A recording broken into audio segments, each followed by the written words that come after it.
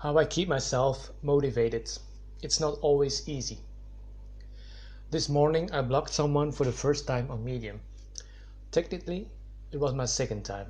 I blocked a spammer earlier, but that doesn't really count because everybody blocks a spammer, right? The woman this morning was not a spammer. She was berating one of my more successful posts and used foul language in the process. It was obvious she just wanted to make me feel bad. It didn't work though. I just blocked her and removed the comment. It felt awesome. Keeping this place peaceful. In the past, blocking someone would have felt like a defeat, because I used to think that you could have an honest conversation with everyone, and that anybody could be persuaded to be good. Now I realize that some people just want to see the world burn. Some people just feel miserable and want to hurt as much people as possible with their poison. But I'm responsible for this little universe I created here, so I can't allow toxic people on my pages. It's up to me to keep this place friendly. It's up to me to turn it into something that improves our lives.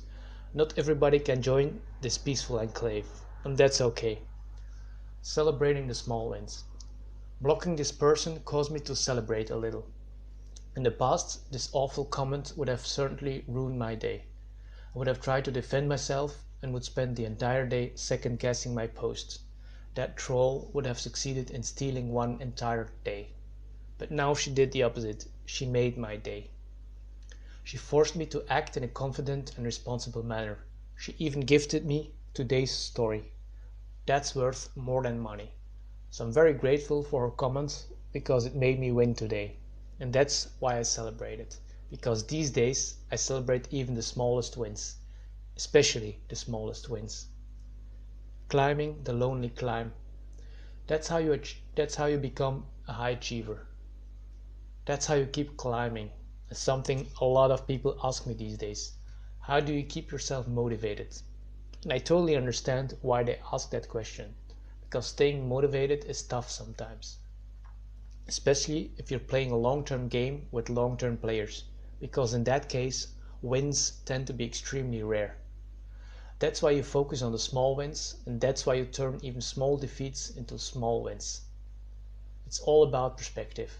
Even a nasty comment can be a reason to celebrate. That's how I manage to keep writing every day. It's the only way to build something amazing. This is what you have to realize about achievement. The game is mostly mental. Innate ability doesn't mean that much. In the long term, persistence always wins. The ones who reach the top are the ones who never gave up. So keep climbing the good climb. This story is part of a collaboration between On the Rise and Struggling Forward. Thank you very much.